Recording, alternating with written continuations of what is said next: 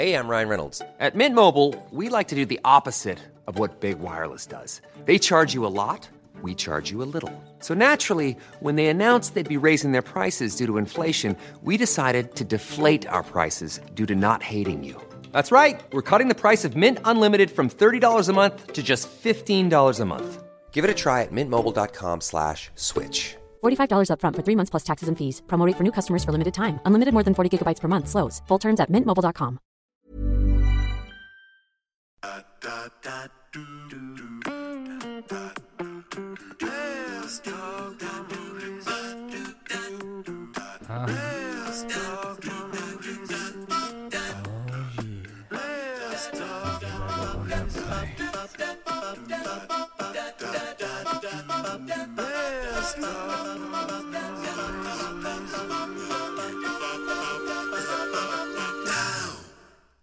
Hey everyone, welcome to another episode of Let's Talk More Movies, the show where we try and talk about movies but never talk about anything and everything else.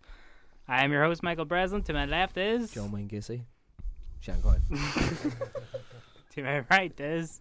Colm Hearn. Oh, fuck, he actually just said his name. And he is back. Good evening, gentlemen. Dominic Feynman.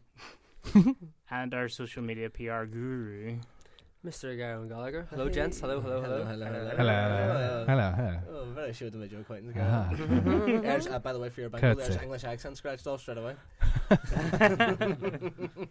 Well, we have that anyway, just with Dominic. That's not somebody doing an English accent. That's just somebody who has an English accent. It sounds fake.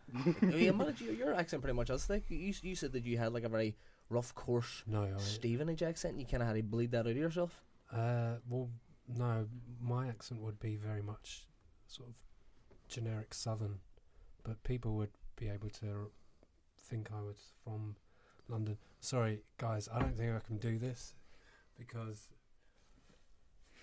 I fucking ate shitloads of mushrooms. And I didn't think that they were going to come up that quickly. Of course you can fucking do it. Are you serious? Of course you can! That's right, I was just giggling at you because all of a sudden these fucking patterns start. I was wondering, he was just staring at his phone, nothing was happening, he was laughing, what the fuck? Well, you have to fucking do it now. You can't say it to the audience. I wanted to surprise you halfway, so Is that the crime you had to admit? Well, technically, I've got a good story. I was listening to my voice. I was just like, shut up, what the fuck are you talking about? I don't know if I can actually say anything without laughing, so that's alright. That's right. It adds the buzz. But I laughter never hurt anybody. Why are we eating mushrooms at like 5 o'clock on a Friday evening? No, I fucking ate them just now. I thought I'd probably take me about half hour, 45 minutes to come up. Is that why you went down the toilet? Yeah, like 40 minutes? The minute I just sat down here, it's just fuck. I have to talk about films for 2 hours. my balls are tingling like I've just fucking come, man. Jesus Christ. Let's talk more mushies. Let's talk more shroomies. I don't think I've got... There's shitloads ground in the garden still, but I don't think I've got any left in them. Don't even bring any for us fellow podcasters. This could have been a very interesting episode. I wasn't sure if they were or not, that's the thing. I didn't want to fucking poison anybody. So you just So you tested just them took on them? yourself. You know what? He's a trooper in that way. Like, oh my word. There's not much left now. Just don't drop any on the floor because Yeah. Sicky comes in Kill here. me, dog. That was the ulterior motive the whole time. Yeah. I can pick some more for tomorrow. No, you're okay. Let's see how tonight goes, don't it? We're literally I've 5 done minutes on. mushrooms before. Right. Okay. Sorry about that. Let's move on to...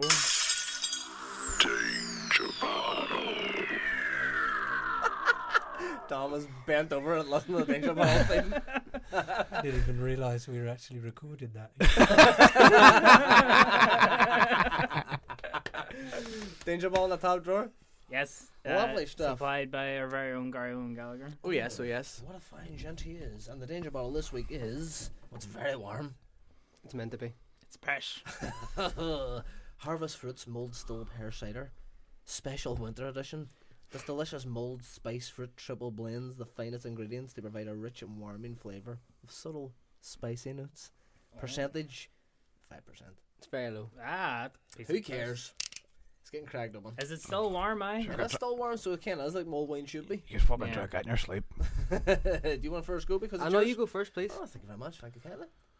See, it's coloured of piss as well, so it could just be piss. Oh, it's very strange. It tastes like Tuppix. How do you know what that makes this? I was a weird kid. Oh, fuck it. You know what? I like that. It's quite smooth, you would say. Harry?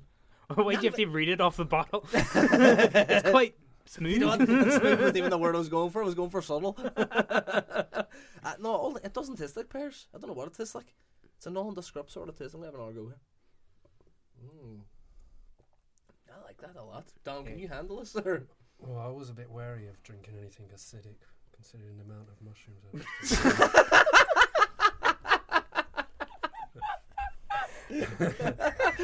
Happily take mushrooms he's found in his garden. filled. Won't drink pear cider. Go on, Dan. By the way, should one of us knock our phone on, maybe get 999 on the go just in case? Look, I've done mushrooms before. I'm No. in complete control of myself. No. With not all of my Mushrooms, senses. mushrooms It's do not your no first harm. rodeo, Don, no? No, it's not my This ain't first Don's first road. How was the pear cider, Dominic? It's alright, yeah.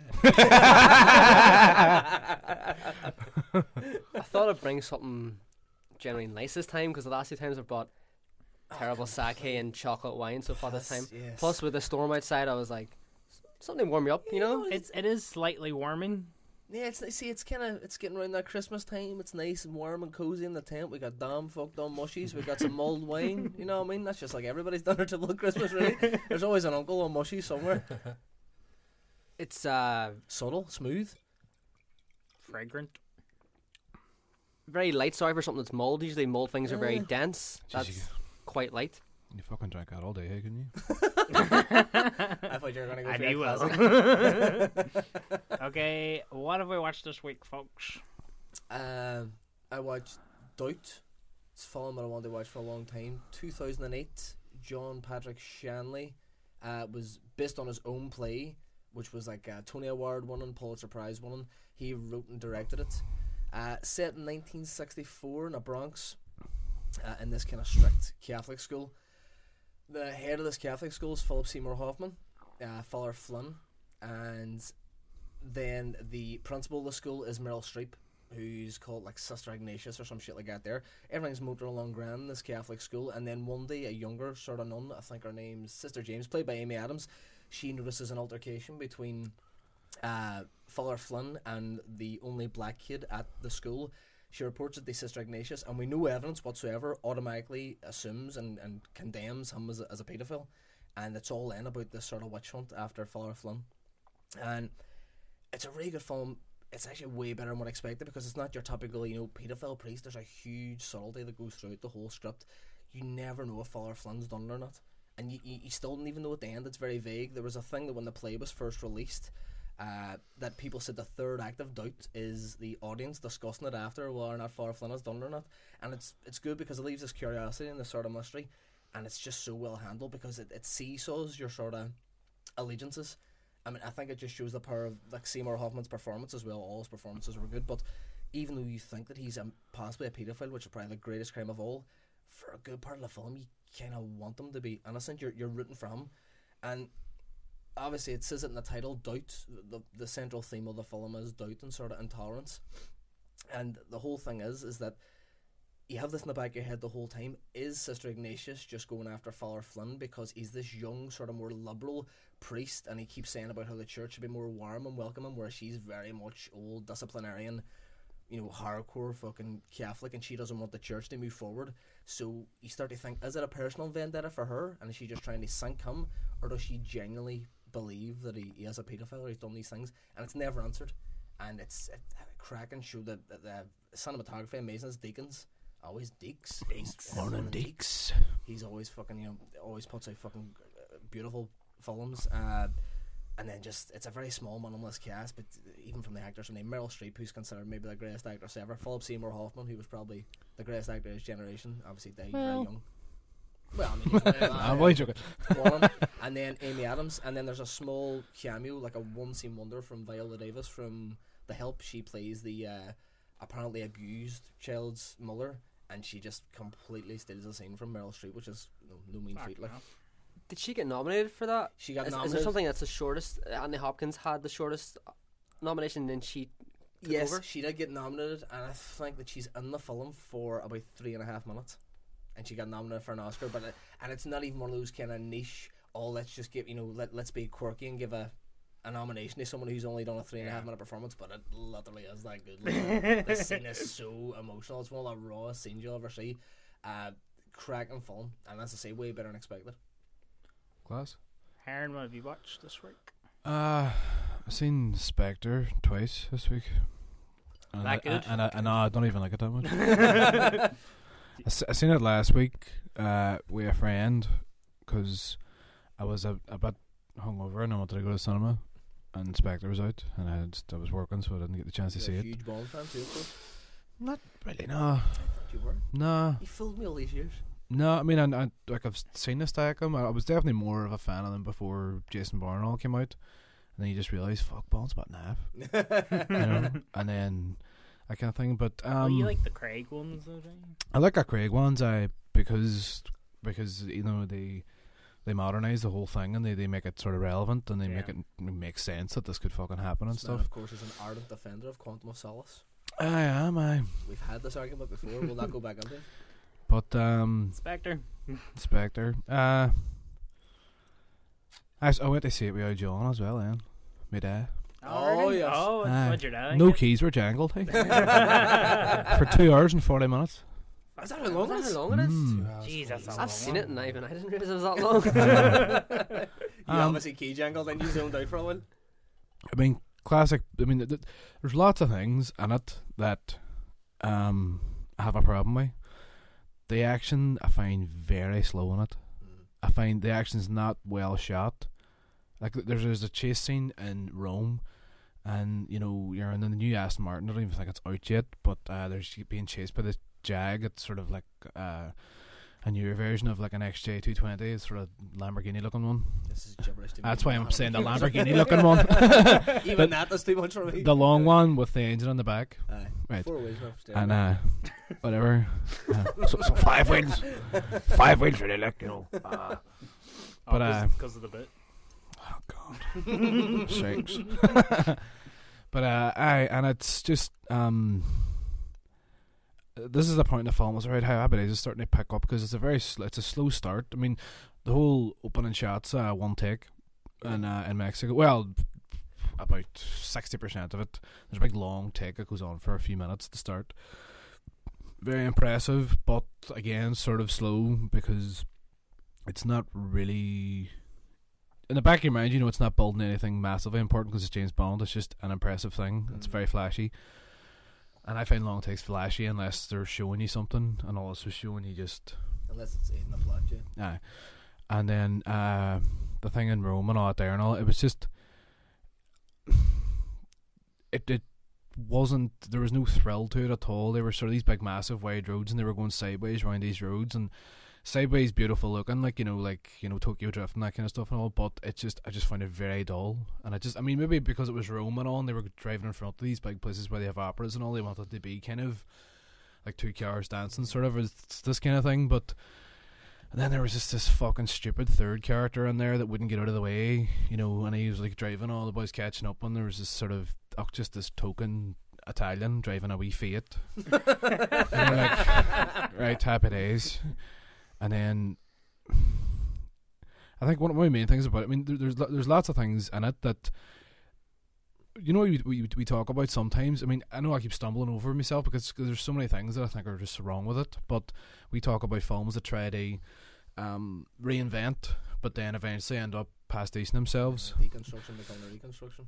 Exactly, this became a reconstruction to me. Knock that off your bingo card. I know. And I mean, there's that sequence which generally just didn't thrill me, and then the whole first hour is relatively quite slow. They build up to the reveal of a character, which you do see in the trailer that has been in the previous Bonds, and it's fairly unclimactic. And then there's a sequence in it which is just very similar to a fight scene in a train with Roger Moore and another Bond.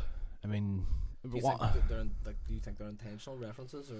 They are. I mean, it's a different type of Bond. I mean, it's not in keeping with the Daniel Craig thing. I mean, right, there's a scene in it where there's somebody fighting on a train, and usually what happens is Bond gets the better of them. It's one way or another, and your boy gets a fucking boot out the window, right? And this is what usually happens. And I was just sitting there going, right, this is a Daniel Craig one. Either Daniel Craig's going out or they're both going out. But no, your man gets a boot out the window.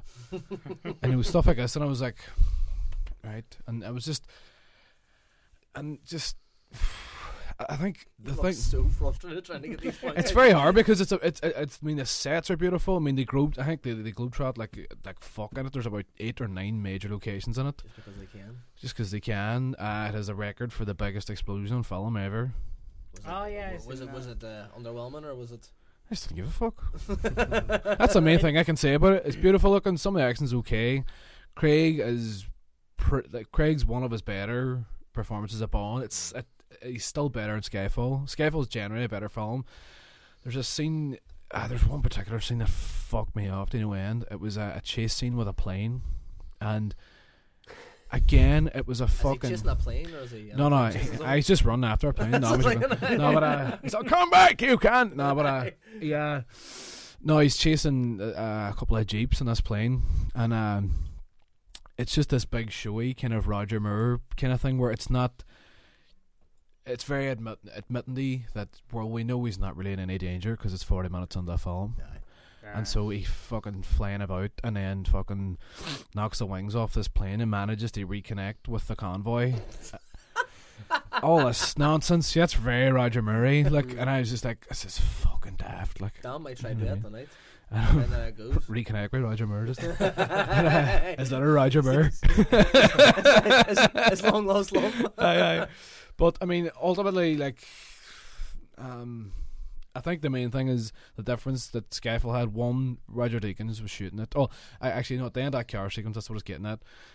There's a sort of a collision that happens in that car chase, right? And I see what happened to Bond in it, but you don't see what happened to. There's like a main baddie in that scene. You don't see what happened to him.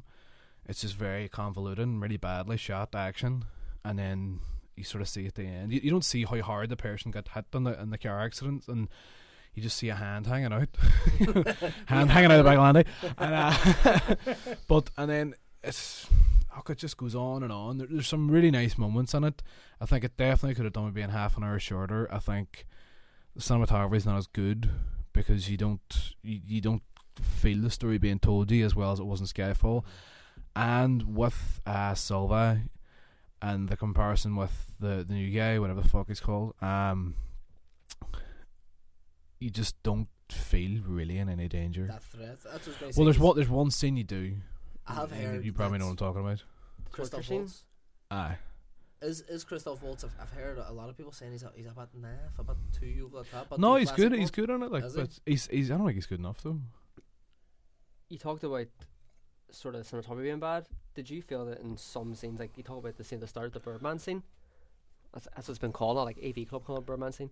Did you feel that the amount of CGI in the background just ruined it? Like for some reason, the helicopter, not even way before that. Like a lot of the past 2 or 3 Craig films, opening scenes have that sort of sandy daytime effect, and there's a scene where he's walking along the roof. Yeah. And the background just looks so bad. And the same thing happened in Skyfall when he's riding the motorbike along. Is it Tunisia? It's rugby as fuck looking. They just give you that big. It's on the rooftops. Yes. And it's either Tunisia or Istanbul. I think it's Istanbul, but it's just the fact that the setup is almost takes you out of it straight away. Spent a lot of money on that explosion, man. You know. They did. Kind of for a good CGI backdrop. But I know what you mean about the fight. The cinematography is very bad in the film. Fight scenes not the best. One thing I did like, there's a couple of fight scenes where they don't score it. So a train scene, that's a lift. I think was it's a good. Connery fight. Connery did a fight in a train on one of the Bonds, and I think that's not scored either. So they did it they compared it to From Russia with Love, but it's more. What do you call the one with Jaws and the fucking train? Is that the Spy? It's either Spy Love Me or Moonraker. It's the first one. Spy Love Me. I think so because he's in both. I think he's in both of them. No Jaws. Yes, he is. But anyway, it's the Roger Moore one where he fucking electrocutes Jaws in the teeth. and all this shit and whatever. It's a mixture of both of them because he's wearing the Yeah. Connery suit in it. He's wearing the classic Connery white jacket and red thing. That's an old Connery one, but I just find it wild flat. I just find myself. I think another going, major problem is it's the least Bond-driven film. Like it's a team effort. So Aye. your answer just sucks out of it after that straight away. do you know what it tried to be Mission Impossible 4 and 5. It was very, very similar in lots of ways to Okay. that. It was really like the team. They were trying to maybe pull on that a wee bit, but I mean, I definitely enjoyed it more the second time I seen it when I knew what I was getting myself in for. Because when I was getting into that there, I was expecting more something in the Skyfall line, but it's a completely different film. And if I had went into it expecting the kind of film it was, it's good for what it is, but it's just no Skyfall. It's very hard to top Skyfall. Like, Okay. This week I watched Big. did you watch it on? Sunday? Was it What? last Sunday was No, on it was TV? Wednesday. It was Wednesday. It's on Wednesday. phone. Aye. I know it was one of them ones, just kind of there was nothing really else on TV, and then we ad came up saying Big was on. And I was like, fuck, I'll whack Big on. But I know, like, obviously, like, everyone's seen it when they're away, and it's a really kind of childhood nostalgia film. But the fucked up thing for me watching it is Matt thinks he's been kidnapped the whole way through the film. Well, there's that, and that the woman has sex with a 13-year-old boy. Well, yeah, that's a given. No, but I didn't know that. I forgot that had happened. Aye, I'm she has so sex with hold him. on. He fucking fuck up. But the thing about that as well, she has no problems with it once she finds out he's 13. Aye, she's is all, it? I still love you, and you're all, that's a bit weird. She's all just hit me up in 10 years. Aye. Like, I'm a paedophile. Who cares? Like, you know what I mean, You know what? I'm Well- fucked now anyway. Like, aye. He's not really 13. Like, he's Go 30 or Are whatever. we doing cold hard time? Tom Hanks, you rogue. No, but is Matt thinks he's been kidnapped the whole way through the film, and Aye. Does fuck all. And no, but you see like scenes where kind of throughout the film, like Tom Hanks rings her at one point, pretends to be the kidnapper, and she's like freaking out and crying. It's like, "Don't hurt my baby," and all his ear, and he just says, "There's like, oh, you'll have him back in a few days. Everything will be fine." Then there's a scene with Billy, like his best friend. I cold-hearted wee bastard with him. Like, it's been all. Jesus Christ, I'm as about having a fucking conniption next door. Like, do you know what I mean? But everybody just keeps saying there, "Oh, everything will be all right. He'll be back in a few days," and it's just like that's not what you think if your kid's been kidnapped. You know what I mean? Don't phone the police or anything. Like. I know exactly. It's like because the whole way through the film when I was watching it, I kept on thinking of that Mel Gibson film Ransom. It's like that's the other side of this film. Aye. As Matt is just in the house freaking out. Aye, well, see if Kevin McAllister was his man.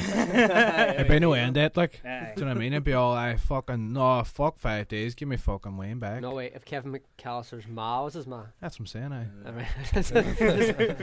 Aye, there Or was, did I say if Kevin McAllister was his man? Aye. Although if Home Alone No, 2 you're right, was sorry, on, aye. Home Alone 2 was on the other day as well, obviously on the lead up to Christmas and stuff like that. And see when you actually look at it, right? See if like Home Alone and Home Alone 2 took place in the real world, her wings would certainly be taken off her. Like, you know what I mean, come on, like. Also, what do you call them, Harry and Marvin? aye. Harry and Marv, they would certainly be dead about 9 or 10 times over. The abuse they take off. No, but I love it though. I love it for that. It's Like, so good, like it's so slapstick. But anyway, I know that's all I really had to say about Big. Everybody knows it. Everybody loves it. But bit weird. aye. Gio, what did you watch this week? Steve Jobs. Steve Jobs. Shite. film or just Shite. Jake? Don't go see it. It's like when people say a new iPhone iWatch gets announced and you like wait a year and it goes down in price. Just wait till it's on Netflix or wait till it's out they rent or stream wherever you get it. Just Why is it so bad? the setup in theory it should be a good idea. Like it's 3-act film. It's done before every presentation is done. So Well, you're not wa- every presentation. Well, it's based on launching the first Apple computer, and when he gets fired, launches his own thing, and it's a failure. Comes back to launch the iMac. It's like that's the 3 things. So you're going like, right, this could be interesting. And I'm a big fan of Aaron Sorkin, Yeah. West Wing. So I was like, I'm up for this. But the Newsroom, the TV show there for HBO, was a bit horrendous. pish. So went in sort of open minded, especially with Danny Boyle directing, because for me he's very hit or miss, and in I this think so too. absolute miss. The setup, the structure just doesn't work for this kind of thing. It works for Aaron Sorkin's kind of writing, but just doesn't work at all for anything else. I will say one weird thing is you could see hints of Danny Boyle trying to do something, and I don't know if he's been restricted or what, or something's happened. This is something I found as well. Even from just seeing the trailers, it didn't look, for Danny Boyle, who's known for like a sort of kinetic cinematography and just kineticism in general and a lot of ideas and visual stills. It just seemed a bit flat everything I seen. But how do you make a man stand on stage? Is that interesting? Like, but Well, you see, that's what I was going to ask. Is it the kind of thing where you think he's confined by the structure of the script, the 3-act structure, and because it's essentially a play, he can't really inject his own kind of things in there? Not really. Sham watched out this week based on a play that works out very well for a film. Perfectly, yeah. Has play ideas, like some rooms, some settings are based like play, but yeah. And I think as well, like the major strong point of Doubt is definitely because obviously John Patrick Shanley, who actually wrote and directed the play, wrote and directed the film, so he was able to adapt it perfectly. But I don't know, I've been hearing kind of mixed bag about Jaws. What about Fassbender? I mean, he's always great. What's he like in it? okay. Okay, because he got a lot of flack, which I thought was ridiculous because he didn't look like Fassbender. He didn't look Yeah, like okay. Fassbender. Sorry, he didn't look like Jaws. No, it's not that it's not a job. It just sort of plays a sort of Aaron Sorkin, I'm right and everyone else is wrong kind of character, like the Jeff Daniels in Newsroom, the sort of Bradley Whitford in West Wing. There's one scene which is very weird where if you imagine that the entire film sort of takes place behind a stage, imagine that, so there's always a dressing room. There's just one little scene where they're talking about he's going to come out reciting Bob Dylan lyrics as a start of a presentation, and when he's talking about the lyrics with Jeff Daniels, the lyrics come up on the wall behind them, and there's an overhead shot and it comes up on the actual stage behind them, and you're going like, but they come up so fast, you're like, what was that? And then nothing ever happens for the rest of the film, and you're sort of going like, there's a missed opportunity here for some amazing visuals that just don't happen. So you think it's just completely underwhelming in general? Yeah, and just I would say it's a very bad show. Kate Winslet at the start is an assistant, and in the second act when they go to the middle 80s, her accent changes completely. I've heard a lot of abuse And about her accent. and then someone mentions, oh yeah, she's Polish, and then I went, what? And you sort of go, did she sound like that in the first act? And you're going like, no. And there's a couple of nice things. The first act is filmed in, I think it's 60mm on purpose. Second one's 35. Third act's digital, so you can see the image change. I mean, like basically a development of film Technology, or yeah. recording to Things like that, but I would say just it's a massive dud. Okay.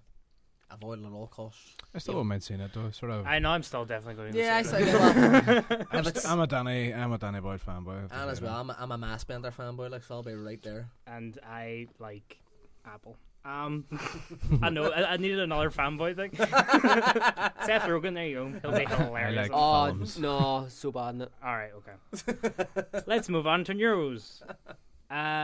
Okay, Universal has been trying to make their own live-action adaptation of The Little Mermaid for a while. According to Variety, Chloe Moretz has been given the lead role. Universal has always wanted Moretz to play the title role, and the director, Sofia Coppola, had to leave the project Shut the fuck up. because of her unwillingness to cast Moretz. Well, I mean, when they say they've always... How long could they possibly have wanted Moretz to do it? She's only been fucking the public eye for about 5 or 6 years, like. Well, about a couple of years. Yeah, so I just, when they Yeah, say but- always, like, you know... Well, Doesn't matter, when she's it's not 30 always as in fucking 10 years. I mean, like, how But long when she's have they 30, been she'll still developing look about 12. Like, I mean. I kind of zoned out as well because I was taking down about 3 years. They pour a pint of Guinness. I kind of missed the first part of that news. What are we talking about? Sophia Coppola, Little Mermaid. Don't know. Well, she's not doing it anymore now. She's left. Who else 'cause, doing it now? they haven't said yet, but she left it because she didn't want to cast Moretz as Well, Little Mermaid. I can't give a fuck about the Little Mermaid, but then at the same time, I can't still picture Moretz there. I think she was kind of miscast as well. I mean, she done the remake Carrie about a year and a half, 2 years ago. Wasn't great. They're not down to her, just the film wasn't great. I don't think she filled the role. Again, this whole spate at Disney now doing. Well, no, this isn't Disney. This is Universal. Yeah, but is this whole thing now where Disney are selling off their kind of No, famous animations? They're being this done live action. Universal is adapting the original story of The Little Mermaid because right, so- that's open source, like free or whatever. So they can take anything from the original story, but they can't use anything that Disney introduced originally in The Little Mermaid, their cartoon. So you can't have Gay and Jenna then? No, or Sebastian. Fuck's sake. Sebastian's not on it. What's the point, you ask? What is the point? I think we can draw a veil over that one because nobody really seems to give a fuck about the Little Mermaid, to be quite honest with you. Why? Well, I think Fact. I think Chloe Moretz would be good as Ariel. Like, I think she would fit the Oh. kind of thing for it. You definitely know a lot more about the Little Mermaid than you. Oh, I know. I know her. I know Let her us to believe. I know her fucking name. Ariel. Woo. Alright, then let's just move on. Nobody gives a fuck. To fucking move on. I'm only joking, my game. Oh, but like Chloe Moretz is a good actress. I feel. No, she is. and I think she's a really talented actress, but I can't really get excited about the Little Mermaid. But I'm sure she will make a fine Ariel. You're just wondering, like when she's going to pull out the underwater Uzis or something like. who's going to play her dad? Like King Triton. King who? King Triton. Who played him originally? I don't know, some boy with a beard. Probably fucking, I know, Very colourful. Chris Hemsworth or something. What did you say? Chris Hemsworth or something. Ed Harris, definitely. Liam Ah, Neeson. Just fucking put Liam. Ed fucking Harris. I'm fucking interested unbelievable. now. Ed Harris is playing. He sold me now. Like, let me tell you something. See if we were fucking Ed Harris as agent, hey, we could have some serious roles. We recommend that man for a role every fucking week. Like. Jesus Christ. Who was he last week? Can't even fucking mind. Monopoly Man. So he can do the Monopoly Man, then he can fucking juggle that. Then we do King Triton and Long River. Okay, we'll move on since nobody cares. Doug Liman is in talks to direct the Gambit film starring Channing Tatum after director Rupert Wyatt had to leave due to scheduling conflicts. I really like Doug Liman. I mean, even from like Swingers and stuff like that, I think he's really versatile. He's got an assuredness about him, and all his films are usually pretty solid and just good, generally good films, well made. Yeah. I like Gambit as a character. You know, he was always kind of one of my favourite X-Men growing up, but I just still can't bring myself to... I like Channing Tatum, and I like the fact that his career's kind of taken a resurrection away, because people wrote him off as being just this big dumb muscle for rom-coms, and he's kind of proved a lot of people wrong. But I just don't... He's not Gambit, like, for me, so I just can't get excited about that picture. Do you think he's too chunky to be Gambit? He's I too think muscly? he's too chunky, and maybe he's... Gambit's supposed to be, like, really serious and a bit moody, and I think Taylor Kitsch was fucking perfect. Taylor Kitsch was perfect. I mean, like, he was literally, Yeah. he even looks exactly like Gambit, and you know, he's a pretty, I would say he's a pretty qualified actor. Like, he's got it, but I mean, obviously they're shitting themselves at their John Carter, so they're not going to give him another fucking franchise. Like, Well, plus the one he was in as Gambit was shit. yeah, that's Origins, wasn't it? Origins was Wolverine. fucking Is that the awful. one with Will.i.am in it? Yeah. Yeah, that's it. I don't know. I'm hoping that Channing Tatum can prove me wrong, but I can't see him in that role. So I just picture the cinema comes on. Prove me wrong, Tatum. No, come at me, Channing. Give it to me. It's so good. Prove me wrong. The end of the film, I've ended up enjoying it. You've done it again, Tatum. God damn it, you've done it again. Me sit by custard pie in my face. Next news, baby. Well, hang on. Do you have anything to add? No. I think.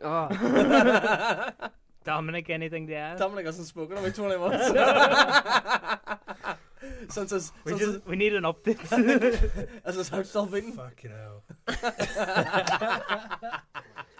Okay, the trailer came out for the film 999, starring Woody Harrelson, Aaron Paul, Norman Reedus, Anthony Mackie, Casey Affleck, Brian Bless. Go on, keep going. You can do it.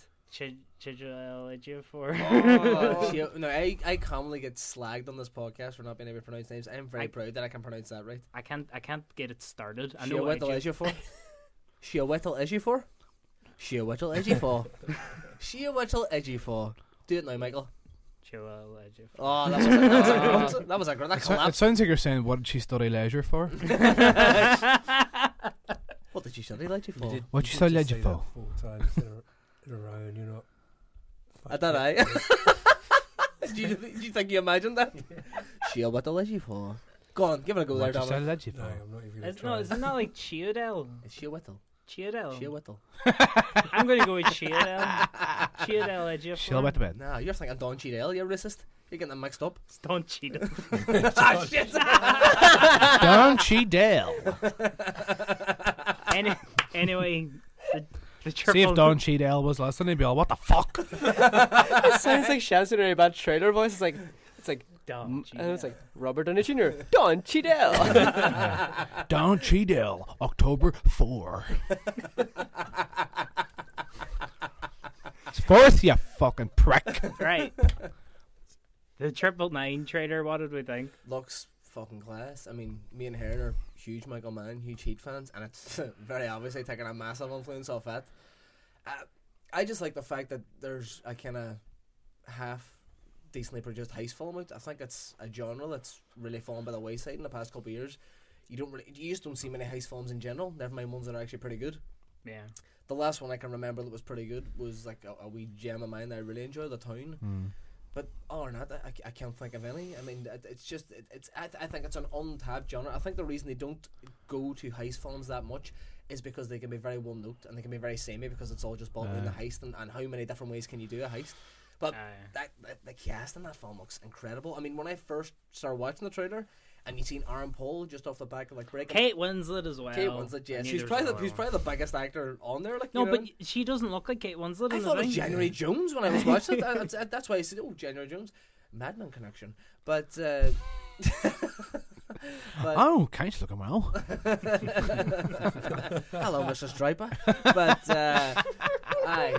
when I was watching stuff again, I thought when I first watched the trailer, I saw Aaron Paul and I thought right off the back of like the Breaking Bad success, he's the main star. I didn't recognize him in it And for a then while. there was Aaron Paul and fucking Norman I seen him Reedus and first. I was Anthony like, Paul's Mackie like, and shit. yeah. A huge cast in there, and even like it was a Melinda trailer, and you're thinking, oh, who's going to be the grizzled psychopath cop who's going to go against these, band of misfits? Woody Harrelson looks perfect in it. I know, he Yeah, looks man. ridiculous in it. Like. That could be the film that would you call it? Road Art, wouldn't it? Would you call it cop film? He done a few years back. Rampart. Rampart. Road art. Just Woody Harrelson as a cop rolling down the window looking at art in the alley. Just spray can that freeway. Or I think I was something like the lesser known Banksy biopic. that. That's the sequel to Extra for the Gift Shop. Just Road out. Road Art. But I agree with you too, man. I mean, it does look really glossy, but it looks. I mean, Michael Mann in later years have just went fully digital and sort of sometimes they not great effect, but it looks like old school glossy. Yeah. Michael Mann, and it looks really well shot. I mean, you wouldn't attract a cast that good if it's not going to be at least half decent, or at least the script's good. Right, so. Maybe directed they fucking maybe shit, but This might sound like a very null point as well, but I think that all the best heist films, be it like Rafifi or The Town or Heat or even Reservoir Dogs, the main strength of those heist films is usually the characters. It's nailing the characters and fleshing the characters out, because heist films that are bad usually just focus on the heist and the action around that heist, but once you've seen one kind of heist on film, it's very hard to kind of make it exciting again. It's more so about the characters, and you care about them during this heist, that you want them to get out unscathed, or you want them to get out without being killed or whatever. The only thing I worry about with that film is that there's so many characters. Like, I mean, even in that trailer, there was too many to keep up with. That, will they be able to balance out all those characters? Will they be able to flesh them all out? Will you care about all of them?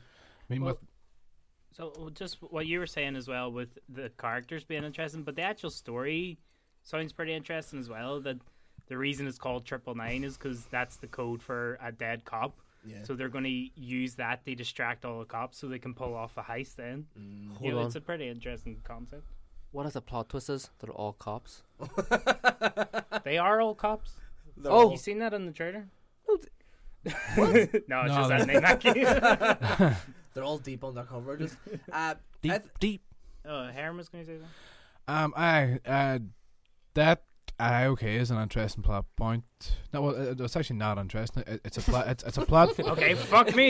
No, but it's a plot device. But I'm hoping that it doesn't stick out like a sore thumb. Do you know what I mean? In the same way that fucking show was fucking called Flash Forward or something. You're like, every time they said flash forward, so this is a line obviously invented just for the purpose of the show, and it's fucking stupid. And I watched for 5 minutes, so I'll turn it off. Oh, do If they keep going, they're doing a 999. We got a 999. It's just all, that was 2 days ago, they pulled a 999. You're all fucking pack it on. hopefully it's like So- a Die Hard free. Half the city just called 911. Everything's going down well. I'm hoping they don't butcher that terribly. Fuck. I just say it once and then pass off. Just Do you know who the director is? John Hillcoat. From Oh, fuck fucking The me. Proposition? Yeah. Oh fuck! did he write it as well? I don't know. I'll check. I'm ultra interested. Now, I love The Proposition. He's a really fucking accomplished He's a director. fucking cracking director. It was wrote by Matt Cook. Who knows him next? But The chef done it. Everything he's written is in development. Jesus. I mean that just for Maybe me, maybe he's still in the test tube just himself. that would settle like a lot of nerves for me too, or like a lot of anxiety about the film, because he can definitely handle characters. And I mean, even The Proposition, which fair enough isn't a heist film, obviously set in the outback in like 1800s Australia, but it's very much a very gritty crime film. That's all about characters, and there's not a lot of violence, but when it is there, it means so much more because Up a you- face, just Aye, that fucking Aboriginal with that fucking head I have done too. up a back. Okay, we shall move on to.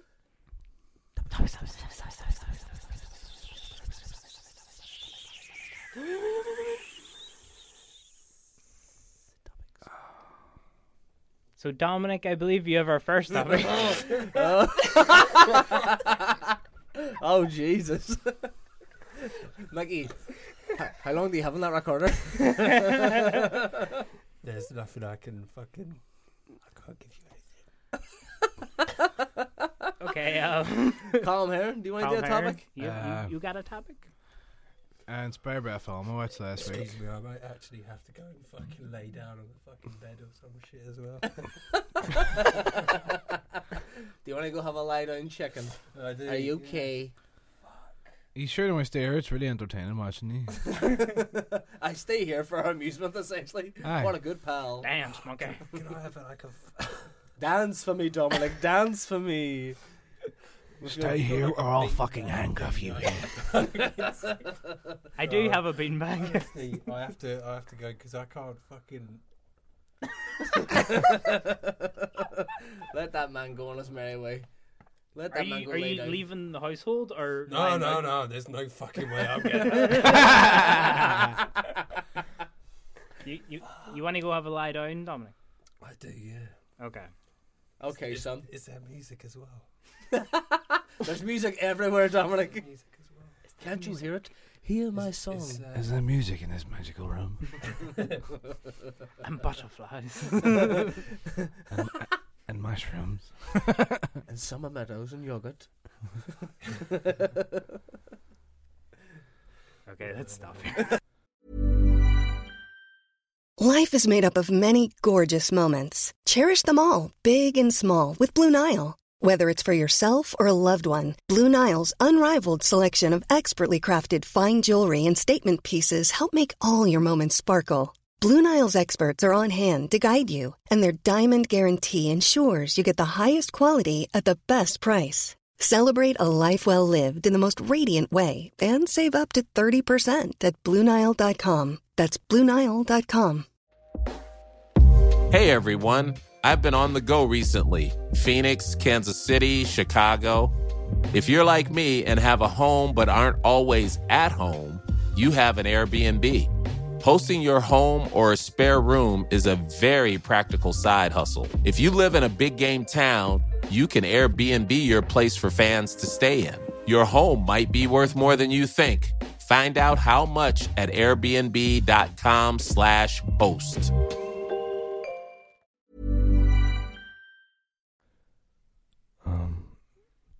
Michael, I simply must retire to the bedroom because I've defiled the podcast by taking 30 plus mushrooms.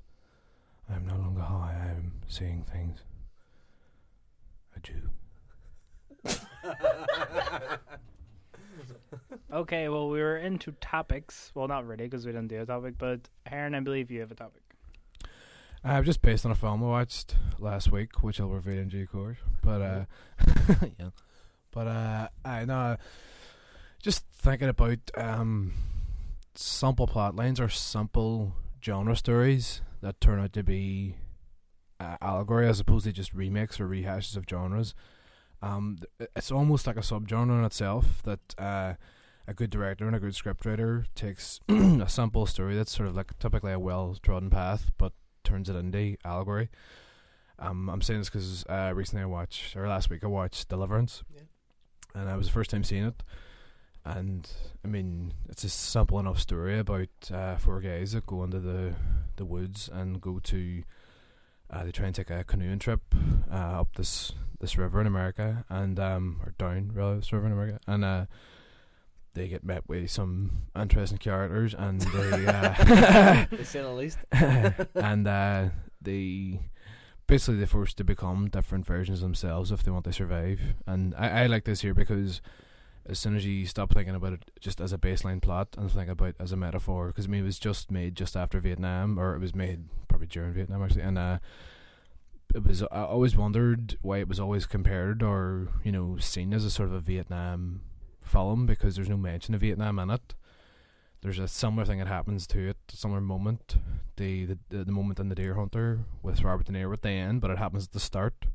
But there's another reason for it, where John Voight can't kill an animal at the start. He has the bow and arrow and stuff. But the film essentially becomes just an example or an allegory of four men, different types of men, going into a situation which is bigger than themselves, and you know, one's the action guy, one's the sort of straight-laced guy, one's the kind of, I suppose, the friend of the others, which not all of them really like, but he's best friends with the John Voight character, Ned Beatty, and the other is just sort of, he's just kind of, he seems like an outgoing guy. It's Ronnie Cox. He's just sort of along for the ride and just for the crack and all, and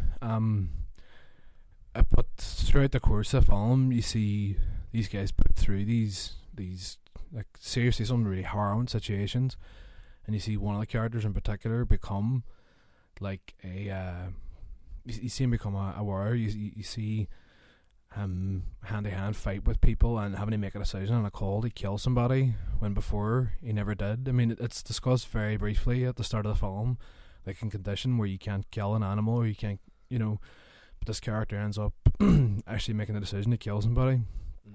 And then there's a really telling scene at the end of the film where two of the characters sit down at a dinner table.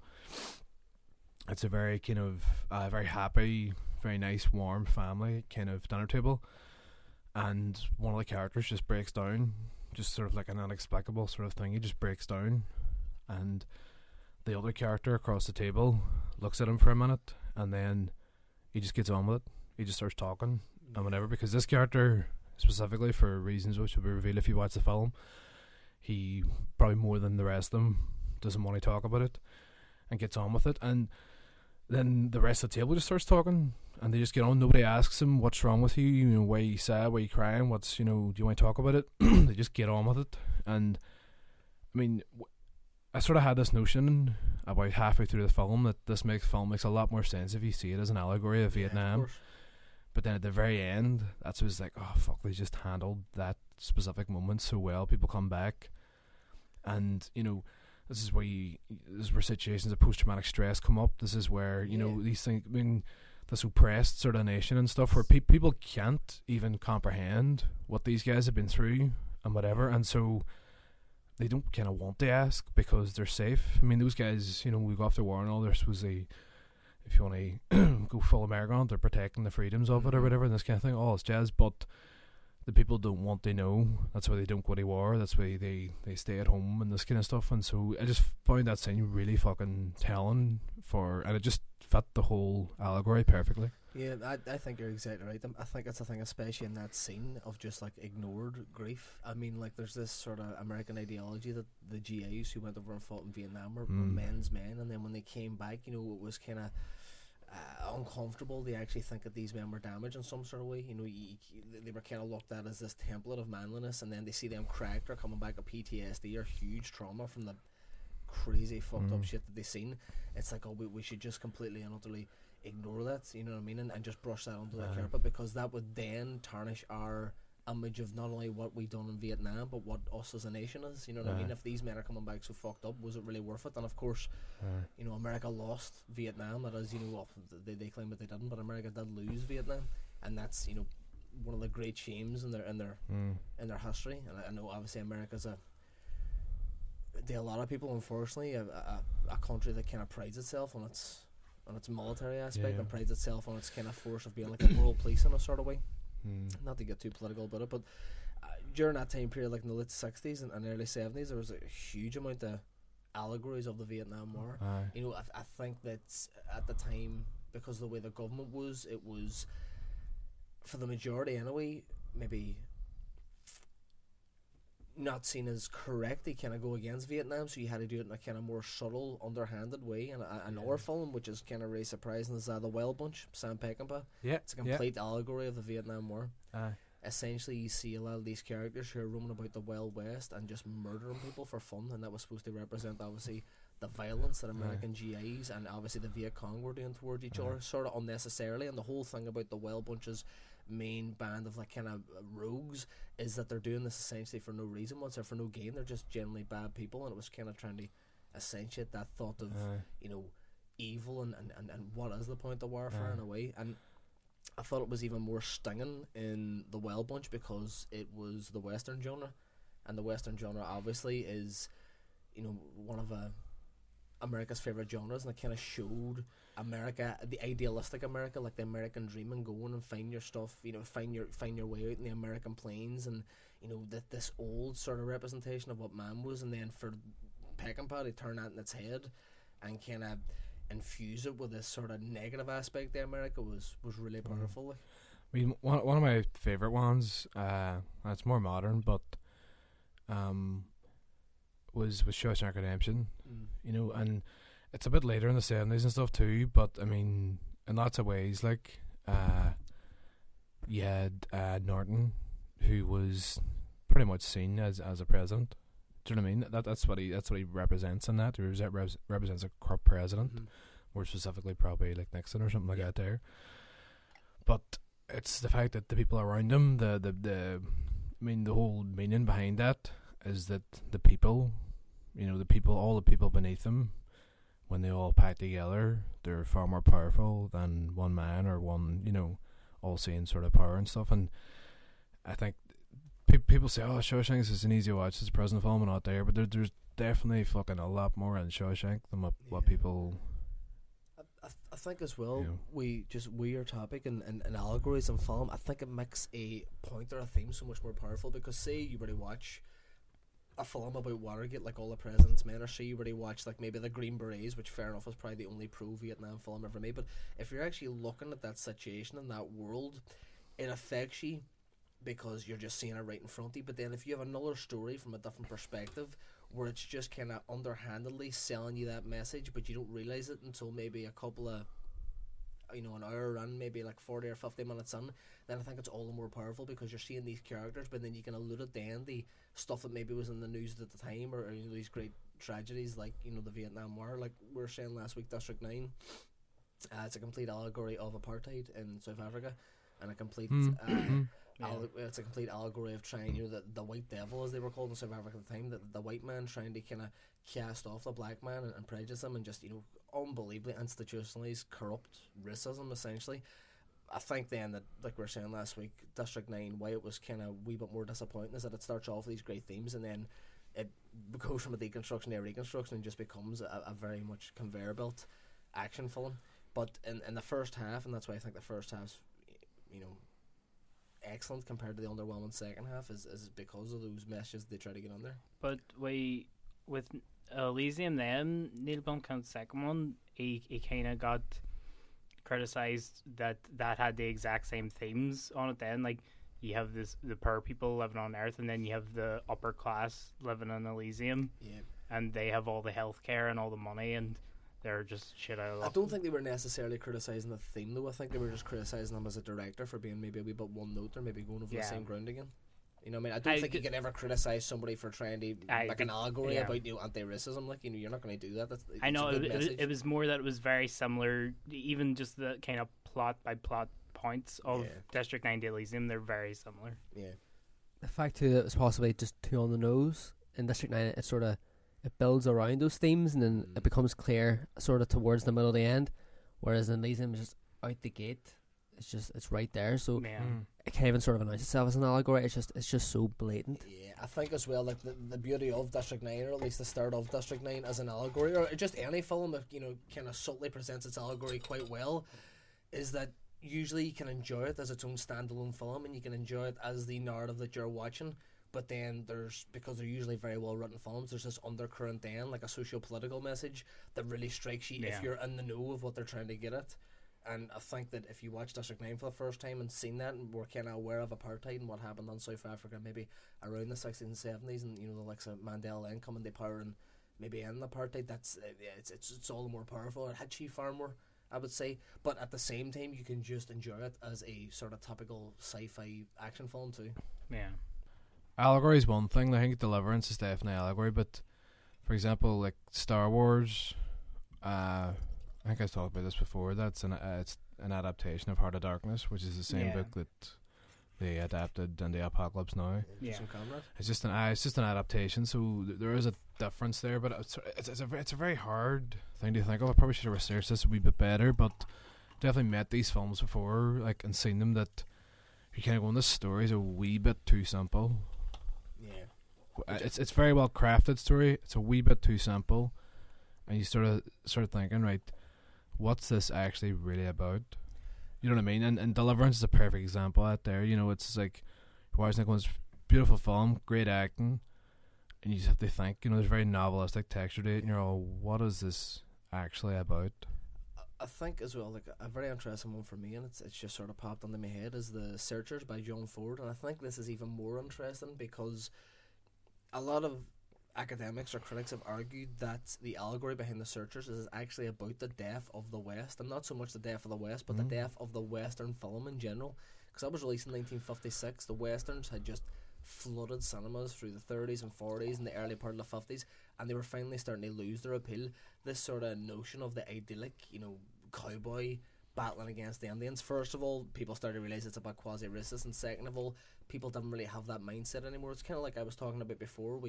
The crime films of the 30s and then going to film noir, there was a more cynical attitude in America around like the kind of late 50s, and you had like the beat culture coming in and that sort of counterculture, that sort of movement, and the Westerns didn't really seem relevant anymore. And I think it's just crazy to see John Ford, who's probably the most famous Western director of all time, John Wayne, who's definitely the most famous Western actor of all time, and they made this film that served as probably one of the greatest Westerns ever made, but it was also about that genre dying. You know what I mean? And that sort of lifestyle back in maybe like the late 1800s dying. It was a funny thing, actually. John Ford said about John Wayne, he says, I didn't know he could act until The Searchers. At that point, they'd made so many films together.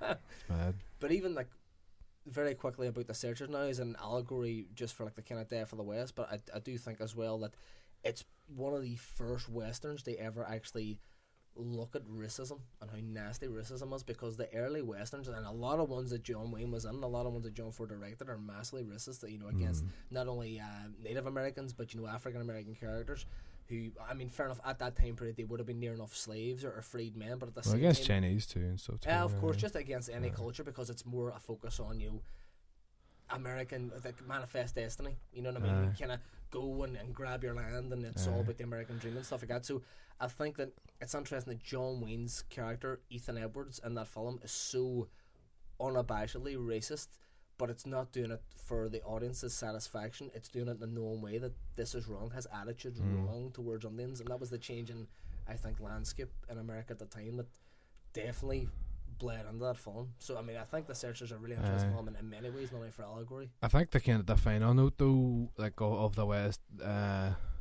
of the Western, I think not the final note because we're still making Westerns, but the one that was probably the most crystal clear and it wasn't a straight story was probably Once Upon a Time in the West though. Yeah. Have you ever seen that, Mick?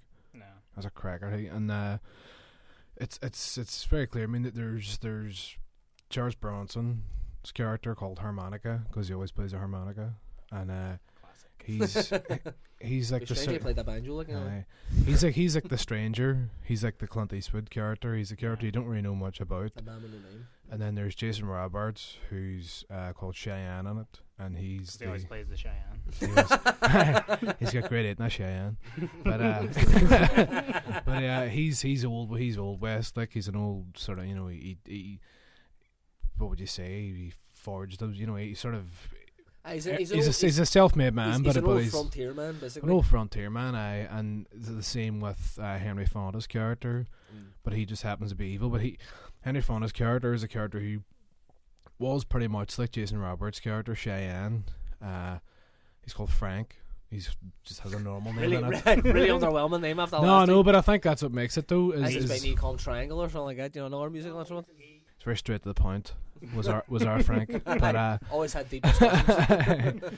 but there's Frank then, but he used to be like Jason Roberts' character, who was Old West, but he's developing his ways and the sort of, the Industrial Revolution and all. And then the last character then is, I fucking always forget this guy's name, but he's a guy who's he's crippled and he has like 2 crutches and stuff to keep himself going and stuff, and like it's sort of a metaphor of like crippling wealth. Do you know what I mean? He's and it's sort of how bad money corrupts and stuff, and the 2 walking sticks actually sort of create a trail, but he's like a train baron as well, so it's sort of a metaphor. Anywhere he walks, he creates this trail the way the trains do and this kind of stuff. But there's a scene in it at the very, very end. There's one of the characters, one of the Old West characters, who dies, and it's just, honestly, as soon as the guy says his last word, you hear the hoot of a train. Like it's a fucking fantastic shot. The shot's down with this guy, and the boy delivers his last line. He's one of the Old West guys. You hear the hoot of a train, and then the camera rises. They see the train, so it's signaling the future and this kind of thing. And it's such a great film for that, to show way deep west, the future, but also within film as well, because they refer to a lot in film. It's a very, Sergio in ways was a sort of a fanboy, but he reinvented it by being a fanboy too, and I think that's why Tarantino likes him so much and stuff too. Definitely. And I mean, like we're saying with Searcher as well, it's one of the most famous ending scenes ever in cinema. I mean, it's Ethan Edwards, John Wayne standing framed in the doorway, and you see the family home, but he can't go in the family home and have his own life. He's just looking out on the planes, and he's kind of destined to wander alone forever in these planes. And it's kind of like a really, usually westerns would have, like the gunslinger getting the girl and fucking, shooting the bad cowboy, or, killing a couple Indians or something like that.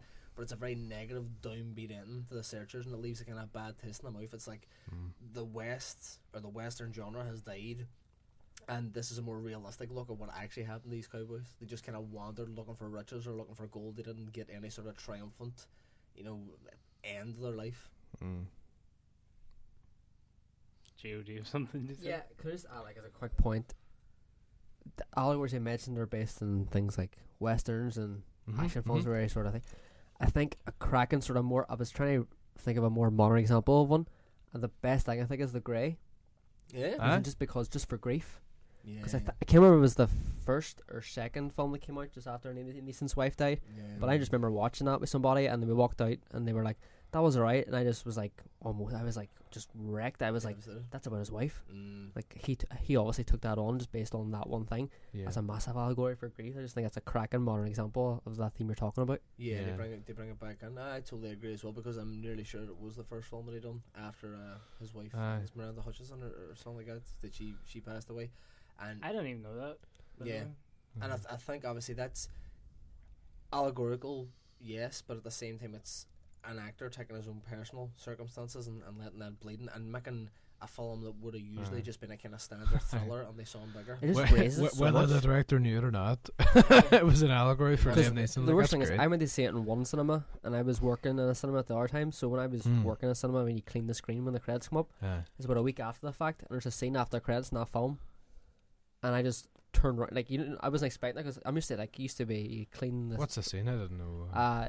Okay, so spoilers. So you know that. No, don't tell me. Right, so you know the way The Grey ends, and it's basically Liam Neeson's about to fight a wolf. Credits roll, gets to the very end, comes back up, and all he hears,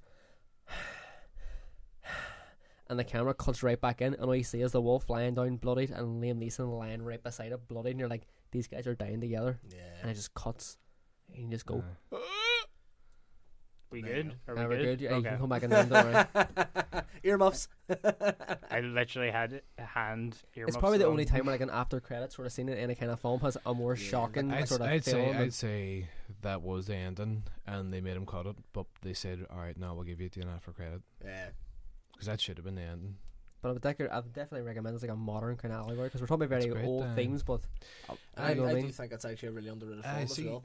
I think it's one of these things where when you read this, we read sometimes you read the scan of a film, and it's like, all right, bada, something happens, like plane crashes, these boys have to fight these wolves. Will they make it? Will they not? You look at the spine and you're all, fuck it. You know, most of the time you'd be like, fuck that there. But if you know that's the way the story's going to be told, then I think it really opens the book, and they talking about some really interesting things. It always depends on the director. Do you know he's really good? William Friedkin's probably one of the best at it. Like he's absolutely fucking unreal. Like I think in regards to allegorical films, they're always going to be prescient. They're always going to have some sort of message, because usually they're commenting on a bad point in history. It's very rare to get an allegory that's commenting on a good point in history. And you know, like the old saying goes, history always repeats itself. So those films will have added power when something like that happens again, and they will stay relevant. And as well, it just adds another layer and another sense of enjoyment. They watching it, like knowing that this was a hidden message, not even a hidden message, but a well-constructed message that is lying just simmering underneath the actual main narrative. Obviously, we're talking about all these highbrow films and stuff like that, but just to tie this up, going for something a bit more schlocky, Halloween 3 and John Carpenter's came out and said this. Knock that off your bingo card. Is an indictment of capitalism, and it was supposed to be an allegory for capitalism. That's what I said. Bam. I was going to mention at the start. Indictment or indictment? I'll say is it indictment? It's indictment. I'll say it again then. No, it's fine. No, but I think use the wrong word. That doesn't make sense. I was going to say, or no, the podcast. What's I that, watched. indictments. A criticism of. I don't know. I know what indictment is. I don't know what indictment is. You're being criticised or something. What's indictment? I think you just It's made the it same- up. It's the same spelling. It's just indictment though. You're just saying it wrong. No, but there is a word, indictment. Indicative. Indicative. Indicative. Yes. Anyway. Okay, Gio, I believe you have something for us. Yes, I do. My topic isn't actually a topic at all. It's a pile of games. Gio's Game Show Extravaganza. Yes. We all love movie games, so we'll play movie games. Why not play together? Is there a theme tune? I find sentiment. Yes, give me a second. Sorry. I completely forgot. Sentiment. Okay, here we go. Hollywood Hotel. Good evening. Just a moment, I'll connect you. Movie games! Movie games! Let's play all the movie games! The games of films that we love! You have too much free time, Gio. Your move, Ryan McGregor. You might be being ousted, son. So we have 3 games. Each have about 5-6 questions. The way the games will work is you're playing against each other, the 3 of yous. Basically, for every question, whoever gets it right or close to it right gets a point.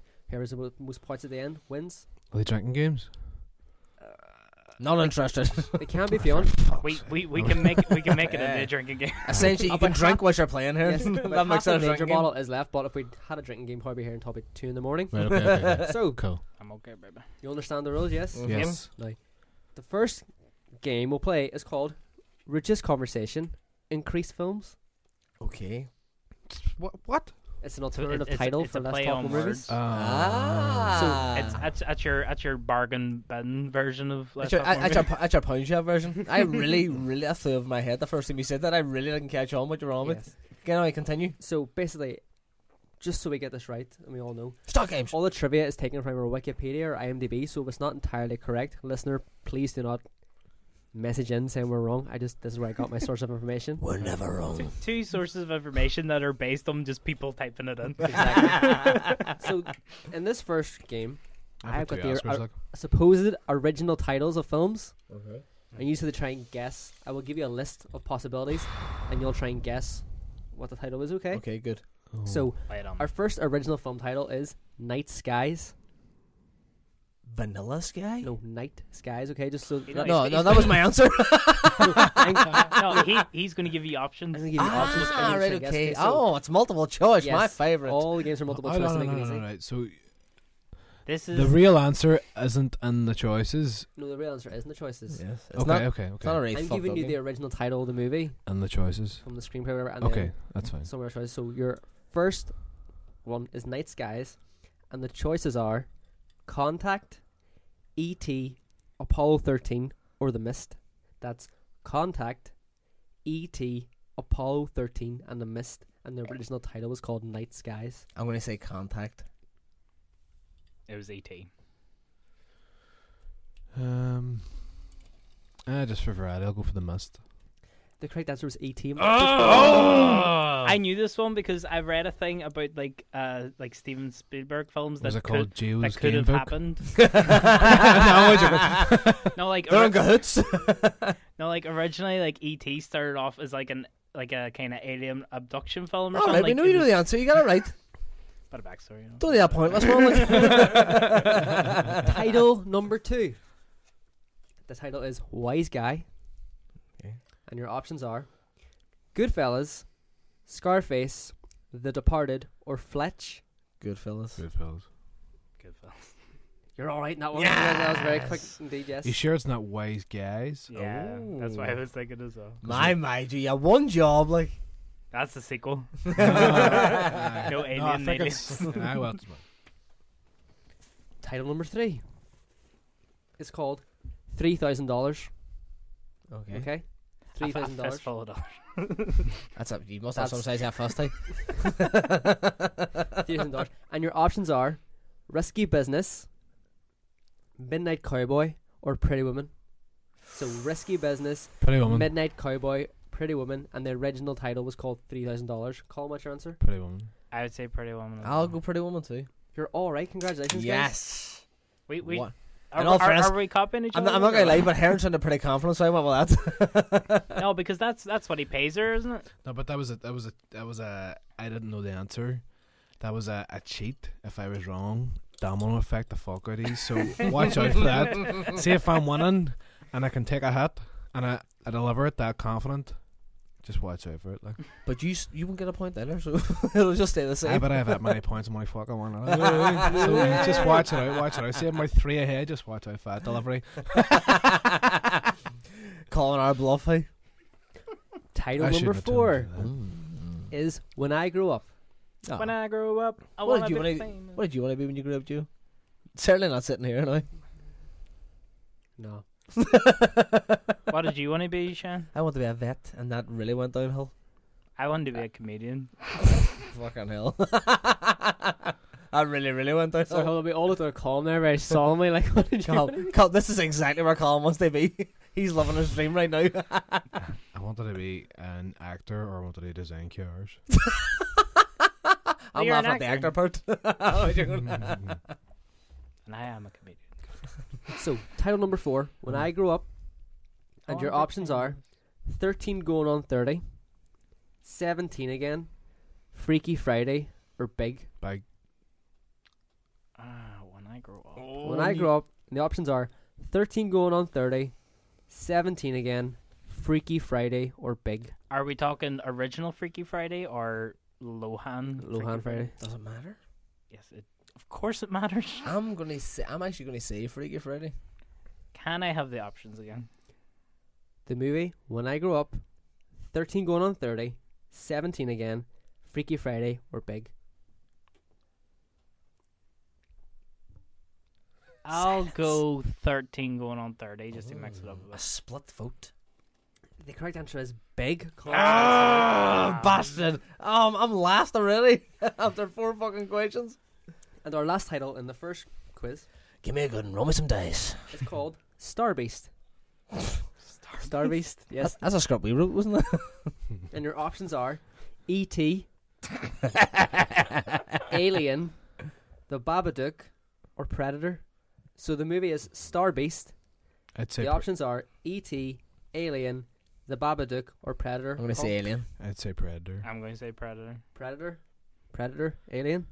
The correct answer is Alien. Yes! It's all drawn up! It's all So- tied, baby. At the end of the Star first Beast, round, that's so bad. Shan, you're on 3 points. Mick, you're on 3 points, and Colm, you're on 3 points too. You're all tied, guys. Also play for. No, But wait, It's we're, a game of 2 hours now. but we're glossing over this. Star Beast for Alien? know. That's terrible. Horrendous. Like, really must have had a fucking heart attack when I seen that coming in. Yeah, you want to see a shape of fucking original Predator beast too. Bogging. Absolutely. Had a big nose hanging down to about his waist. It used to, when he was running, it used to flap like that there. It was fucking shite looking. James Cameron designed the mouth. He came up with the idea for the mouth and all. Was James Cameron? Moon Beast. Geo, continue. Our second game. Our second game is called That Didn't Happen. Oh, I've said that a few times. Basically, they describe. Hang on. Can I ask a question? Yes, go ahead. What was the relevance of the title for the first game? Religious conversation. Yeah, Increased films. How does that relate to different film titles? Because Religious Conversation Increased Films is an alternative title for Less Talk More Movies. Yeah. Mikey must have been at a life at party. No, but how does that relate to alternative film names? Because he's alternatively naming your podcast. Ah. Let's And then not sitting stop here- them at the him, Ricky. Let's keep going. Not the sharpest knife in the box, this one, hey? all I need is a butter knife. Mickey looked genuinely hurt by that. I'm sorry, Michael. Oh, my friend, please don't kick me off your podcast. It only hurts because I know it's true. Oh, God. Continue on with the games. This is getting deep. The second round is called That Didn't Happen. Bam. It just did, you. You can't tell I'm me. going to give you a plot point or something that happens in a film, and I'm going to name you films. And on one of the films, this did not happen. Okay. When I explain it, it'll make much more sense. No, So, I like. No, the I sound of get this it. game. I get it. There. our first one We're all adults here. is there is a prison on a boat. It's a prison on a boat. Yeah, a prison is on a boat, okay? And your three films this may or may not have happened in are Escape Plan, Face Off, and G.I. Joe. So, I was thinking The Dark Knight. But anyway, continue. the prison is on a boat. All right. So, the prison is on a boat. You know your In one of these films, this did not happen. Didn't happen. Yeah. Okay. So, this didn't happen. So, Face Off. a prison Face on a Off. boat didn't happen in Escape Plan, Face Off, or G.I. Joe. Face Off. It's You're saying Face Off, you're saying Face Off. Yeah. You're all right. Yes. All pointed. That was just a magnet planet. No. One could be confused because it's an oil rig, you know. Yeah, I know. You see, because I wanted to define what is a boat before this question. I know, I think it's not a boat, Michael. My main dream is they actually use the face-off machine in real life. I think that'd be incredible. What do you call him? I you forget his need name. it, What's like? Robert Shaw name in Jaws? Quant. Can't I? That oil rig's not a vessel, man.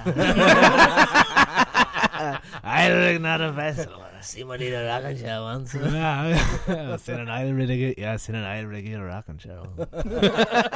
Seen an oil rig in a rocking chair. Gio, continue with your lovely games. Plot point number 2.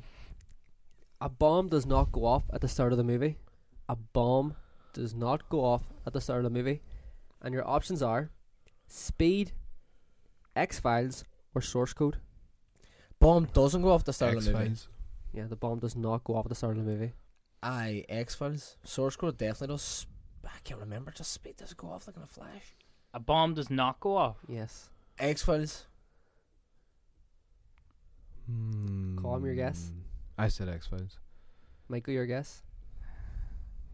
Oh, that I'm going to roll the dice on this one because I can't quite remember. I'm going to say Speed. Speed. Shan? He said X-Files. The correct answer is Speed. First bomb you see at the start. What are you on about? The fucking The boss first blows bomb up? you see. No. Oh, the elevator. first bomb you see? First bomb you see. Is And, Oh, Fuck. let's save it. Fuck. Very, very good, you. Well played.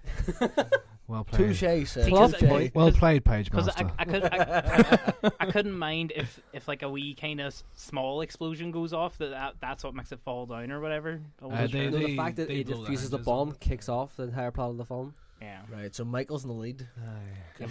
The whims of a Michael's at 5. Get Shan and Colin both for each. Plot point number 3. And this didn't happen. A monkey slaps a human. Oh, God. So, Any which way but loose. I'd be surprised if you could even get 3 examples with this. I had a lot of narrowed down to Oh, 3. boy, I got 5. Oh, I done my So, research. a monkey slaps a human, and your options are The Hangover, Night at the Museum, or Pirates of the Caribbean. And it's the first one of each of those 3 films. The Hangover. So a monkey slaps a human. Which film did this not happen in? The Hangover, Night at the Museum, Pirates of the Caribbean. Call me your answer. Pirates of the Caribbean. Nah, I'm going Michael, to your answer? The Hangover. The actual answer is Pirates of the Caribbean. Yes, it's all level again. You're all tied again, guys. Somebody But, but Gio, that's a very unfair question because there's monkeys in all them films. I actually think it's the That's how same you get monkey you. as well. I think that's the thing. I think There's it's the same monkeys in monkey. all films. They're called people. Somebody will think we've scripted the tension. It's 5 each. 5 apiece. It is quite She's written off it. That's quite tensionous. tense. I'm shaking myself a bit anyway. Plot point number 4. A person is a sacrifice / the MacGuffin of the film. Okay. Okay? Yes. So a person's either Yes. a sacrifice / the MacGuffin of the film, and your options are Men in Black 2, Man of Steel, or The Dark Knight. Is this they are or they aren't? The person is a sacrifice / MacGuffin for the film. Men in Black 2, Man of Steel, or The Dark Knight. Man of Steel. I think Man of Steel. Okay. Call me your answer. Immediately. Hold on, so they have to be MacGuffins and sacrifices. They're the sacrifice / MacGuffin of the movie.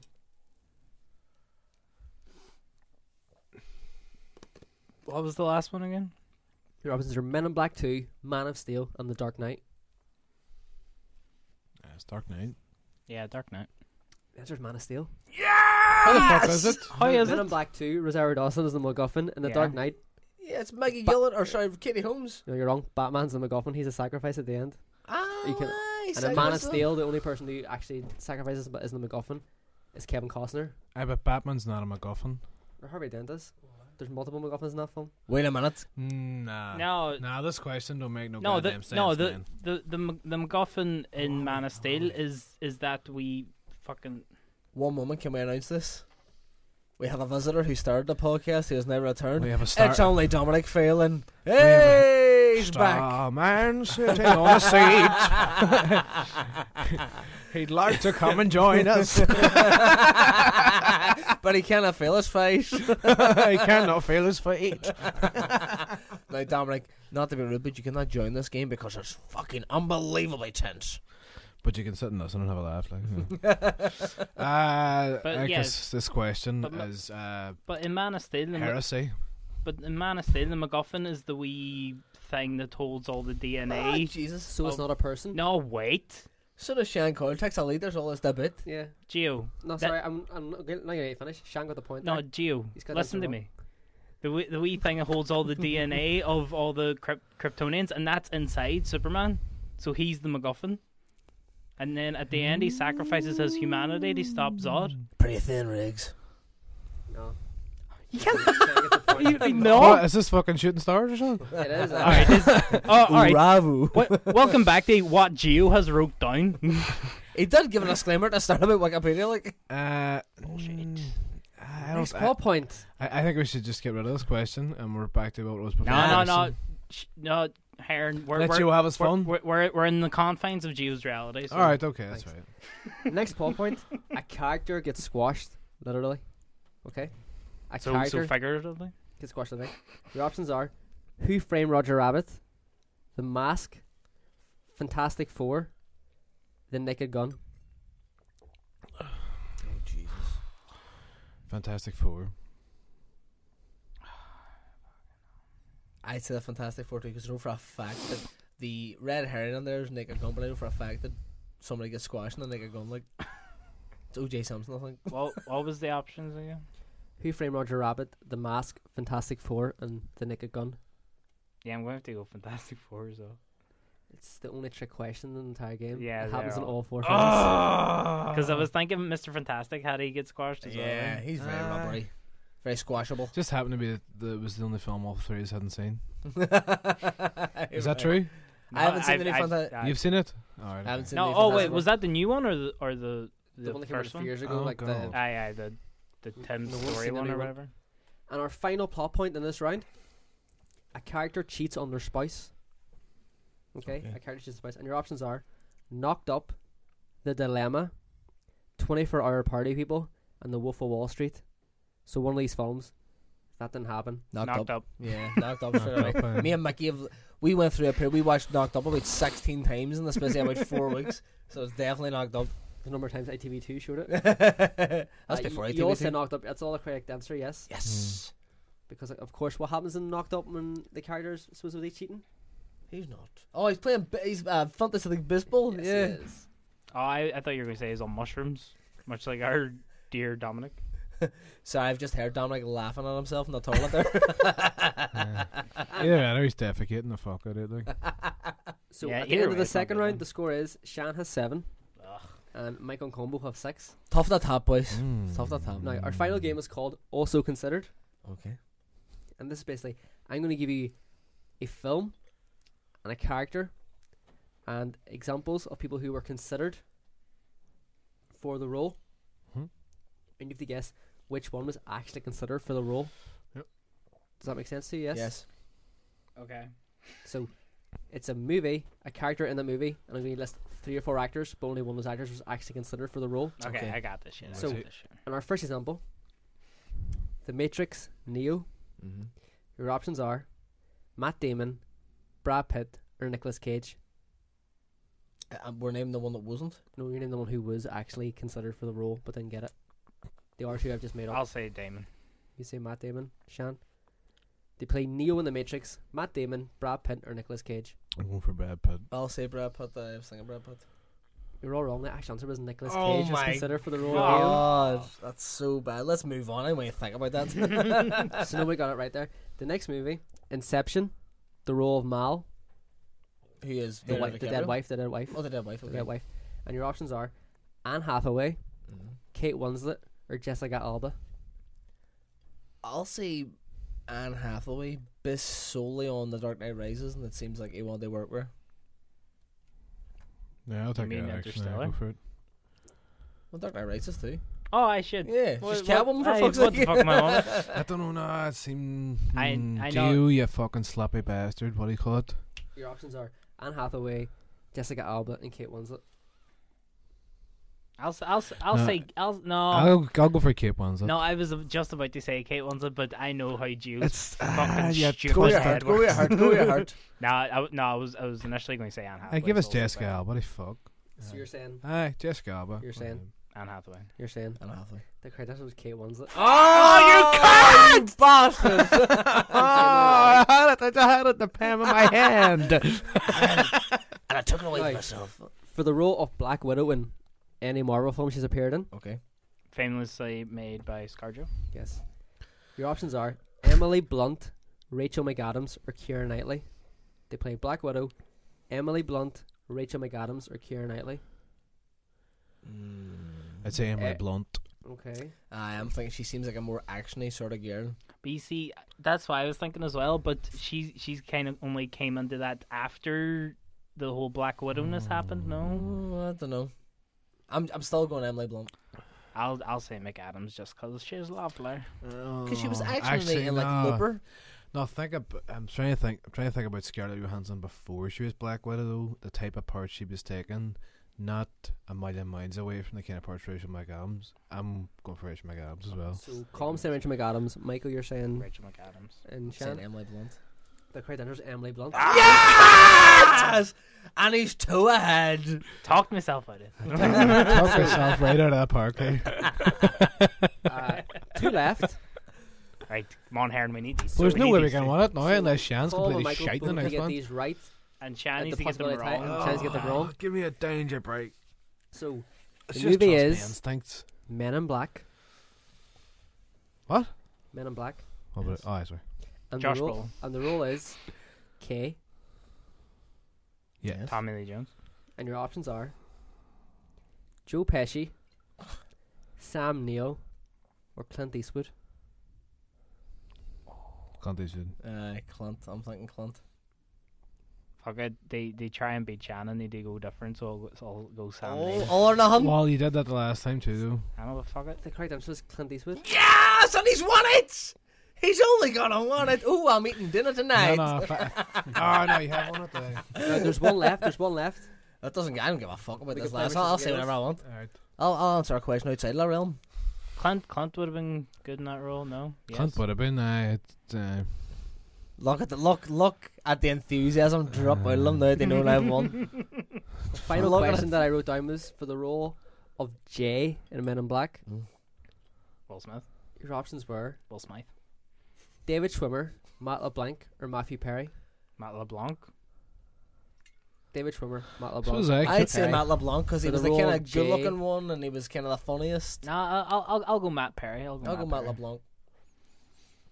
Just because he's, you know, I could see them seeing him as like a sort of white Will Smith, right? Good looking, funny, charismatic. White Will Smith. You know what I mean? No, you know what I'm saying. This way, That's Matt LeBlanc has never been described as a white Will Smith. this is the That's definitely the title of the podcast. Matt LeBlanc is a white Will Smith. But honestly, this is the way casting directors think. But I will go Matt LeBlanc. I say Matt LeBlanc. The correct answer was Matthew David Schwimmer. Perry. Oh my god, that would have been awful. Which leads to say that at Did one he- point, Men in Black could have been David Schwimmer and Clint Clint Eastwood. Eastwood. That would have been horrid, hey, wouldn't it? That would have been Well, horrid. congratulations, Shan. but for Gio, I may have to ask, as the victor of that phenomenal Betty. game show that you had,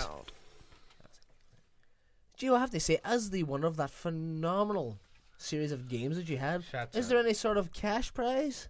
You can have a can of Foster's Yes. Rock Spice Rum if you like. That's my currency. Change your can of No, sorts. but Shan, try it. It's really bad. I don't give a fuck. This is Foster's Rock It's Spice victory Rum. can. It's lovely. Victory can taste like nectar. Well, Say the name of it again. We didn't get the name. it is Foster Rocks spiced rum. Oh, it's rum and beer. No, it just made it taste like rum. All right, well they fucked it up. No.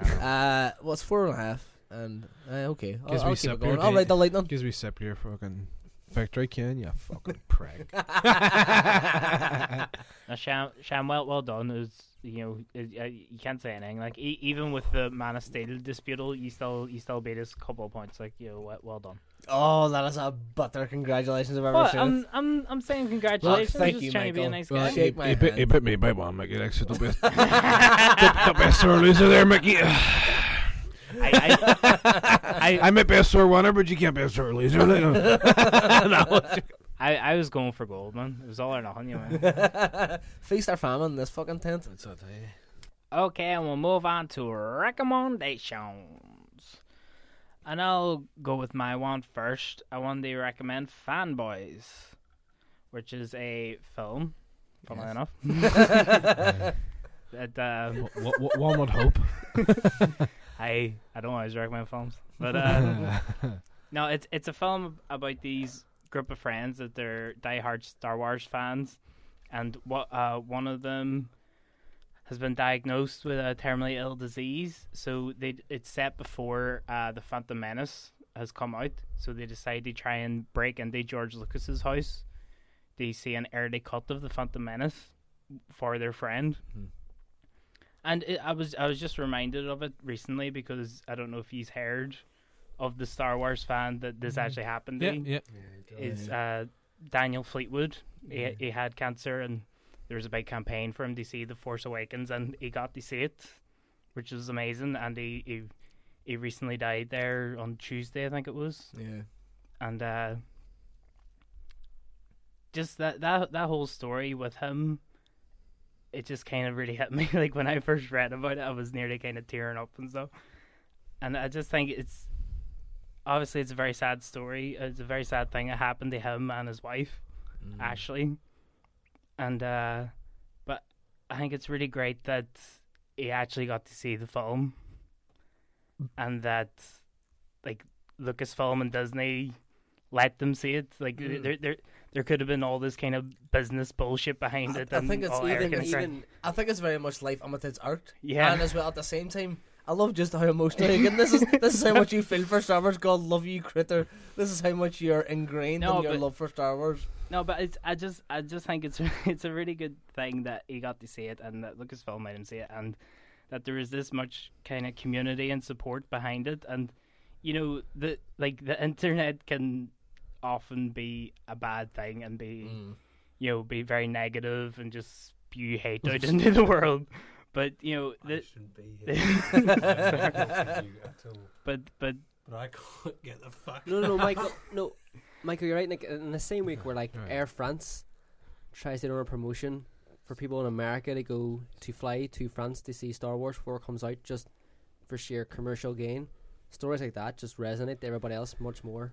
Do you know what? All joking aside, and kind of taking it back from like we say, you're getting very emotional and trying to take a hand and stuff like that. It is just a beautiful story, and the guy was huge Star Wars fan, probably the very same as yourself, and like you've always said that Star Wars basically equates to happiness for you, and I'm very sure that it was the same for him. and for him to get that last blast of happiness, and they kind of have that wee thing about seeing it before everybody else, before he passed on. That's a beautiful thing, and like in regards to fanboys, it's very much life imitates art, which is that's why I kind of just brought it up for me, and just generally to say that I'm just happy that the internet and the community that support him they did a good thing. Yeah, choose it can be a tool for good, definitely. Yeah, I'm happy that it happened. Bam. My recommendation this week, it's a hard one to top considering how emotional it's getting up on here, but my recommendation this week is The Crucible, 1996. It's based on the Arthur Miller play from the 1950s, which oddly enough was an allegory of McCarthyism. A lot of people say that it's ridiculously slow. A lot of people say that they don't really like the storyline. They think it's a bit naff in parts. I genuinely like it. I like the fact that it's set in it's about the Salem witch hunts. And I like the fact that whereas opposed to period films, especially American period films, that all look the same, they might be showing you this time in history, but because of modern technology, they've all got this sheen to it. Whereas The Crucible actually looks like it is set in like the 1670s, 1680s.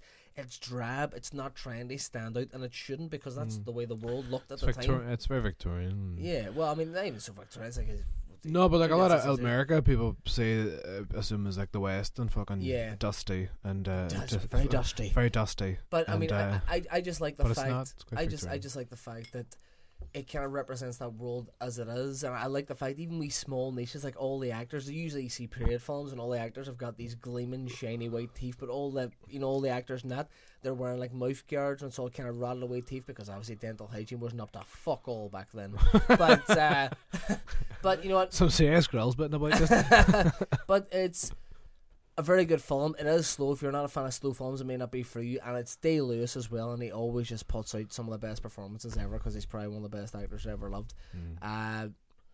Give it a go. Gary Owen Gallagher. Yes, my recommendation is a film that's actually shown in Derry next week. It's the Foyle Film Festival's next week, and I'm always raging. I'm never here to see it, but there's a film on at the most ideal time possible. If you're living in Derry, the 21st, about 4:30, I think it is, the Wolfpack is showing. Have you all seen the Wolfpack? No. I'm dying to see it. I've seen the trailer for it the other day. Definitely, the tickets for the film are only about £4.50, which is ridiculous, because I paid about £8 to go see it. It's fantastic. Basically, it's every time I'm on the show, I always recommend documentaries. It's about these 6 brothers called the Angelou brothers, who lived in a tiny apartment in the Lower East Side of Manhattan, around the Chinatown area. It's a big high-rise sort of tower block, and basically they grew up in this apartment for years, and their dad would only ever let them out maybe once or twice a year. It's ridiculous when you think about it, like living in Manhattan and you're living like the 17th floor of a building, and the only way they can connect with the outside world was through films. So they watched at a very young age, I'm talking about 8, 9, 10, they watched all Tarantino stuff, all the Batman stuff. So this film is basically, this girl has one day was walking around Manhattan, seen them, because they all look ridiculously weird. It sounds stupid, they all look weird. She goes, talks to them, ends up becoming friends with them. They invite her to the apartment, and she just basically films how they live, and it's the most dirty, dingy looking apartment, but these guys live, and they just love film and TV, and all they do is watch films. So their whole thing is just basically, our life revolves around watching these films, and they recreate entire films. One of the brothers writes scripts based on watching the film. He doesn't get the scripts anyway. He literally watches Reservoir Dogs and writes it as he's watching it, and watches it and watches it. He watches The Dark Knight, and they make their own costumes and film the films in their own apartment, because they're not allowed outside, or they get it once, twice a year. He built like a Batman costume out of fucking cereal boxes and all. Because I think the parents didn't let them leave and stuff, and this is the whole thing. And it's like, when people see it as a sort of a sad thing, but there's definitely moments in the trailer where it rises above that, and it's a great film about the human spirit too. It's like they'll always find something to help them. One of the major parts transcend where they are. Do you know what I mean? It's great. It's about these 6 brothers growing up, and what happens when all the brothers turn 16, 17, 18. All of a sudden, they're stronger, taller, and bigger than their dad, who's kept them in this flat for all these years. They bit that hole in. Well, not.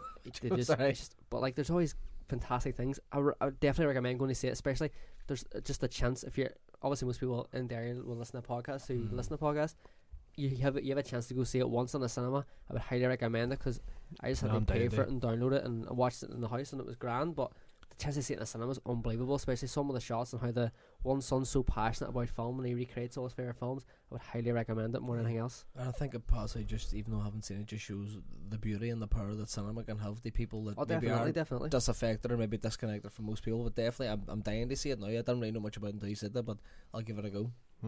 Calm here.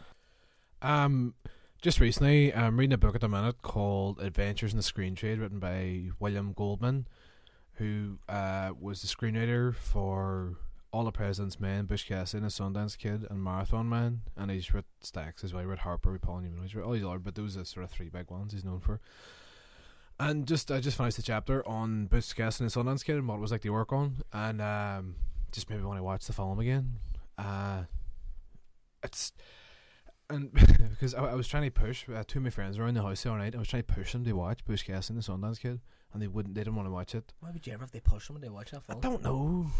Because one of them seen The Sting, and you like The Sting? I was just sort of, I wouldn't say it's better because it's hard to say which is better, but anyway, Butch Cassidy and the Sundance Kid, and I just watched it again.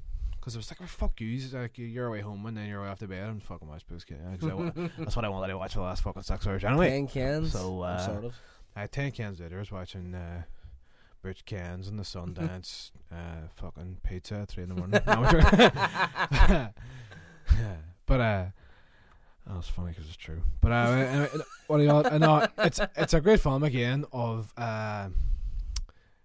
again about the Old West becoming new and this kind of stuff and all too. I mean, it starts off. There's that colour fade at the start. It starts off in like a sepia kind of brown, where it's Paul Newman walking into a bank that he used to know and they probably robbed at one point. And he says, "What happened to the old bank?" And at this point, if you haven't seen the film before, at this point you don't know that he's a bank robber. You know it's Paul Newman, so he's probably one of the title characters. But anyway, you walk down and he's like, "What happened to the old bank?" And he's just like, "It was beautiful." And the guy says, "No, we had to reinforce it, no way to change it." And he says, "No, you shouldn't have, it was beautiful." And he says, "People kept robbing it." And he says, "I saw a small price to pay for beauty." And he leaves. But then there's another altercation, but then eventually it fades into colour then. But it shows these 2 old West men, like old, just what would you say, sort of... Frontiermen. It's the second time I've done that for you. I know. What a fuck. Well, but anyway, and it's just... But it's such a great thing. And the thing that interested me about the book is what Goldman said about it, was he says most cowboys would stay and fight, and the reason why the studio didn't pick up the film is because they don't stay and fight. They were like, fuck us, I'm away. It's not like John Wayne where he says, I'll pick up that gun and I will shoot you. It's just like fucking right. There's you never catch me, I'm off. Aye, there's boys coming after him in a train, 6 boys and big fuck off horses coming after you. They can obviously shoot very, very well, as Sundance points out, because he can shoot very, very well. And you're like, these boys mean fucking business, and that's the future coming after them. And so what William Goldman says was interesting about the script is when they escape eventually Bolivia, he said they're not trying to escape, they're trying to relive the past. They're trying to recreate those nostalgia moments of robbing banks when they were younger by starting to rob banks in Bolivia. I think even them going for the shootout at the end is them trying to recreate the wild rootin' tootin' exactly. West It's fucking, I never really thought about that in that way. I mean, in my head it was just had all these modern sort of crime things in my head, like I could never do anything else. I mean, they could have if they wanted to, it's fine, and they could have been hired guns and this kind of stuff and all. And the film's actually factually quite accurate too. They became the Bandito Yankee and all down on there, and they were traced to whatever happened at the end. But it's that thing that's just a lovely new kind of perspective on the film, just this heart that he had about it. He says no, they weren't trying to run away, they were trying to recreate their youth, because they were young men. I know they were played by Paul Newman and Robert Redford, but they were very young men. And that's just class. It just give it such a beautiful nostalgic, because they're making a recreation piece, they're making a nostalgic film, and they're trying to create their youth. It's fucking class. Just give me a new viewing of the film. Lovely stuff. Okay, we will wrap it up there, folks. Thank you so much for listening. If you want to get in contact with us, suggest some topics, weigh in some of our topics. Also, I need your would you rather questions. I can't come up with any more. It wasn't on this week's Mikey episode. can't even string a sentence together. If you don't send me your would you rather questions, it's not going to happen. Is this a threat? That's a fucking threat. Call it out, the listener. So even if you think it's shite, just send it to me. I'll do it, man. I'll do it. The views will plummet, Mikey. So, you can find us on Facebook, Let's Talk More Movies Podcast. You can find us on Twitter at Talk More Movies, or you can email us, letstalkmoremovies@gmail.com. Thank you, Dominic, for touching my knee. You can leave us comments, reviews, and subscribe on iTunes, Stitcher, and also on Acast, where you can get interactive show notes and links. I have been your host, Michael Breslin. Sean Cole's been Sean Cole. Yeah. Gio's been Gio. Howdy doody. Colm Heron's been Colm Heron. Oh, gee. Dominic Phelan has been on Mushies. I don't have chlamydia.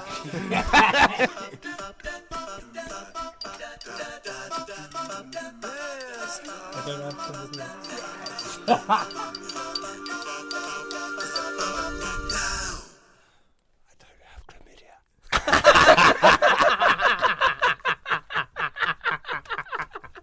I'm not touching your dick.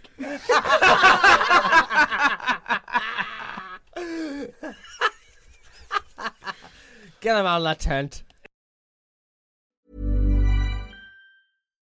As humans, we're naturally driven by the search for better. But when it comes to hiring, the best way to search for a candidate isn't to search at all. Don't search, match with Indeed. When I was looking to hire someone, it was so slow and overwhelming. I wish I had used Indeed. If you need to hire, you need Indeed. Indeed is your matching and hiring platform with over 350 million global monthly visitors, according to Indeed data, and a matching engine that helps you find quality candidates fast. Ditch the busy work. Use Indeed for scheduling, screening, and messaging so you can connect with candidates faster. And Indeed doesn't just help you hire faster. 93% of employers agree Indeed delivers the highest quality matches compared to other job sites, according to a recent Indeed survey. And listeners of this show will get a $75 sponsored job credit to get your jobs more visibility at Indeed.com/podcast. That's Indeed.com/podcast. Terms and conditions apply.